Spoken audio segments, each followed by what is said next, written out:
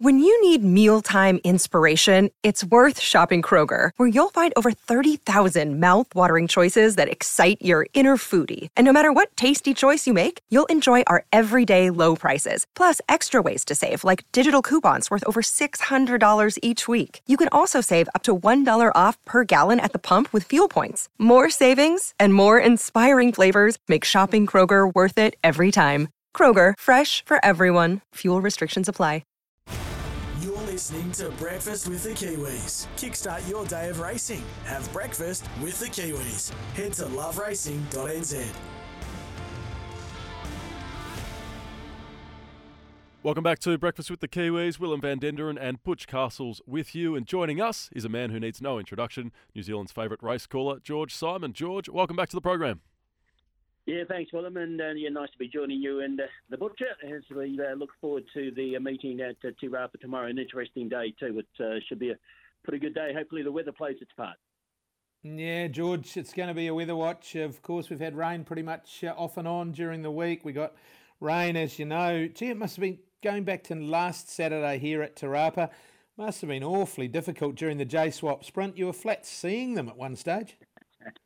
I had to rely on my innate ability to tell lies, Andrew, and always sound as if I know what I'm talking about. I couldn't see them. I could not see them at one stage. I even turned around and looked at the television and the box, in the commentary box, and I couldn't see anything on that as well. So it was, had a couple of those recently. Last Friday at Tauranga as well, we had a similar situation. So, yeah, the weather, you wouldn't think it was summer, that's for sure, at this stage. But hopefully it can improve, and we look forward to a great day yesterday, of course, or tomorrow, of course. But yesterday, the news just so tragic, Butcher, and obviously, like the rest of New Zealand racing and the community in general, we extend our deepest condolences to the family of Megan Taylor. That is just so sad, and everyone's entitled to come home after a day at work.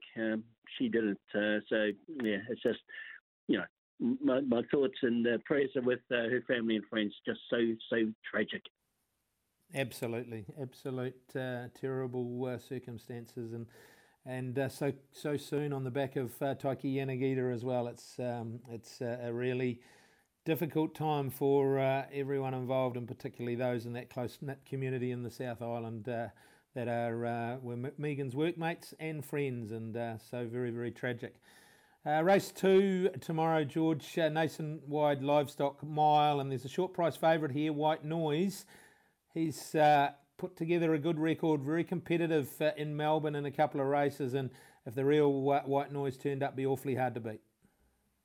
Yeah, this is a good field too. We see the former Derby winner Asterix come back after a long layoff as well. We've got horses like Field of Gold on Sierra in the race as well, and Paisley Park. But yeah, I think the money is well placed here with White Noise. As you say, he was very good in a brief campaign over the Melbourne Spring Carnival. And that's great form recommendation for a race like this. He'll be very competitive over the 1,600 metres, and obviously the money is on as well. So Kelsey Hannon teaming up once again with Andrew Forsman. They've got an enviable strike rate when they do combine, and I think White Noise looks the obvious one. But I'll be paying some close watch to Asterix in particular to see how the Derby winner comes back in his first run since winning the Derby. Back, trailed up pretty well last time too, so... look, he'll be better as he gets out over ground, but class might take him somewhere there on Saturday. Lodge Commercial Stayers, race number 5. George, thought this was a pretty open race, and maybe Hula Beat on the strength of its last couple be pretty competitive again. I've been taken, Butcher, by the last two winning performances of number 12, Poser, the mare by Ocean Park. She's trained by a young trainer in Curtis Pertab. He's a good horseman. And Tegan Newman takes the ride once again aboard Poser. Just the way she has won her last couple, it's been pretty impressive. I know this is a step up in grade for her tomorrow, but I think the 2,200 metres will be right up her alley. And in what is another very even field, I wouldn't be surprised if Poser can make it 3 in a row. It's hard to do, especially when they're going through the grades, but yeah, I've just been taken by the way that she's attacked the line in her last 2 wins, and maybe she could go 3 in a row tomorrow.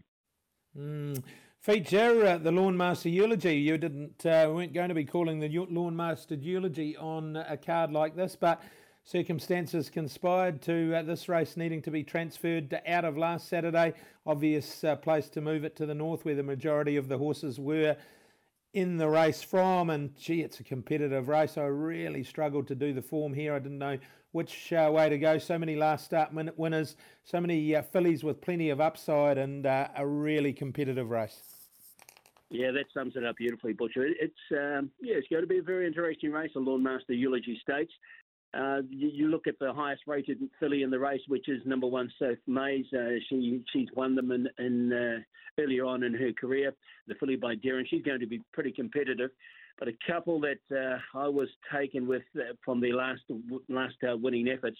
The first one is number 7, In the Loop. I know this is a significant rise in class to what it beat at its most recent start in the maiden race at Avondale. But the way it won, In the Loop, is going to be a very competitive chance. I think add a little bit of value in the Eulogy tomorrow. The other one that's impressed me was the one that had just the one start and won the other day at Hawke's Bay, number 10, Sealed with a Kiss. She's beautifully bred by Tarzino out of the former Good Race Mare and Postman's Daughter. I thought she had a lot of upside on the strength of that debut win last time out, and significantly will be ridden by Opie Bosson. Good to have Opie back in the saddle. And yeah, I thought Sealed with a Kiss is not the worst chance in the race. You have to respect number 1, South Mays, but yeah, I thought In the Loop wasn't the worst at value on the strength of a very impressive win last time out.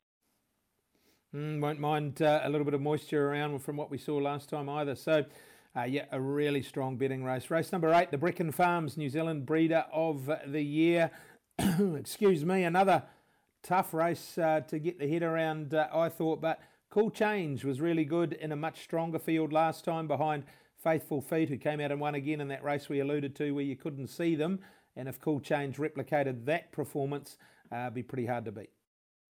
I agree. I think it's the one they all have to beat here. Number 5, Cool Change, nicely drawn too, should get an economical run just off the speed. And Warren Kennedy certainly making every post a winner since relocating here to New Zealand. I do like Cool Change. A couple more to throw into the mix for a little bit of value. I think Yellow Jersey's a horse that's on the improve. Recent form has been outstanding, has a terrible barrier draw, but with scratchings will come in, obviously, with the Bellas coming out. And of the others, I thought Tumeki Potage, when it Counties 2 starts ago, had a lot of merit. This is another very even betting race and an even field as well. But yeah, I agree with you, Butcher. I thought 5, Cool Change is definitely, especially with the barrier draw, is going to be right in the mix here. We might as well look at the last as well, George. Everyone loves to back the winner of the last. The Lodge, nobody knows Hamilton like us mile. And anyone that saw Cascatella's run last time at Pukekohe would have been amazed. They would have to go back and make sure it was the same horse that was sort of half pie detached at metres, but somehow got up and ran third. It was huge, wasn't it?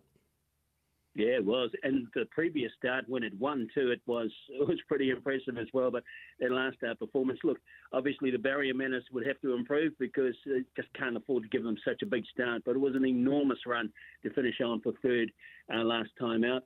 And, yeah, she's one of the more interesting runners in the race. I do like another filly in the race, though, number 14, See the Light.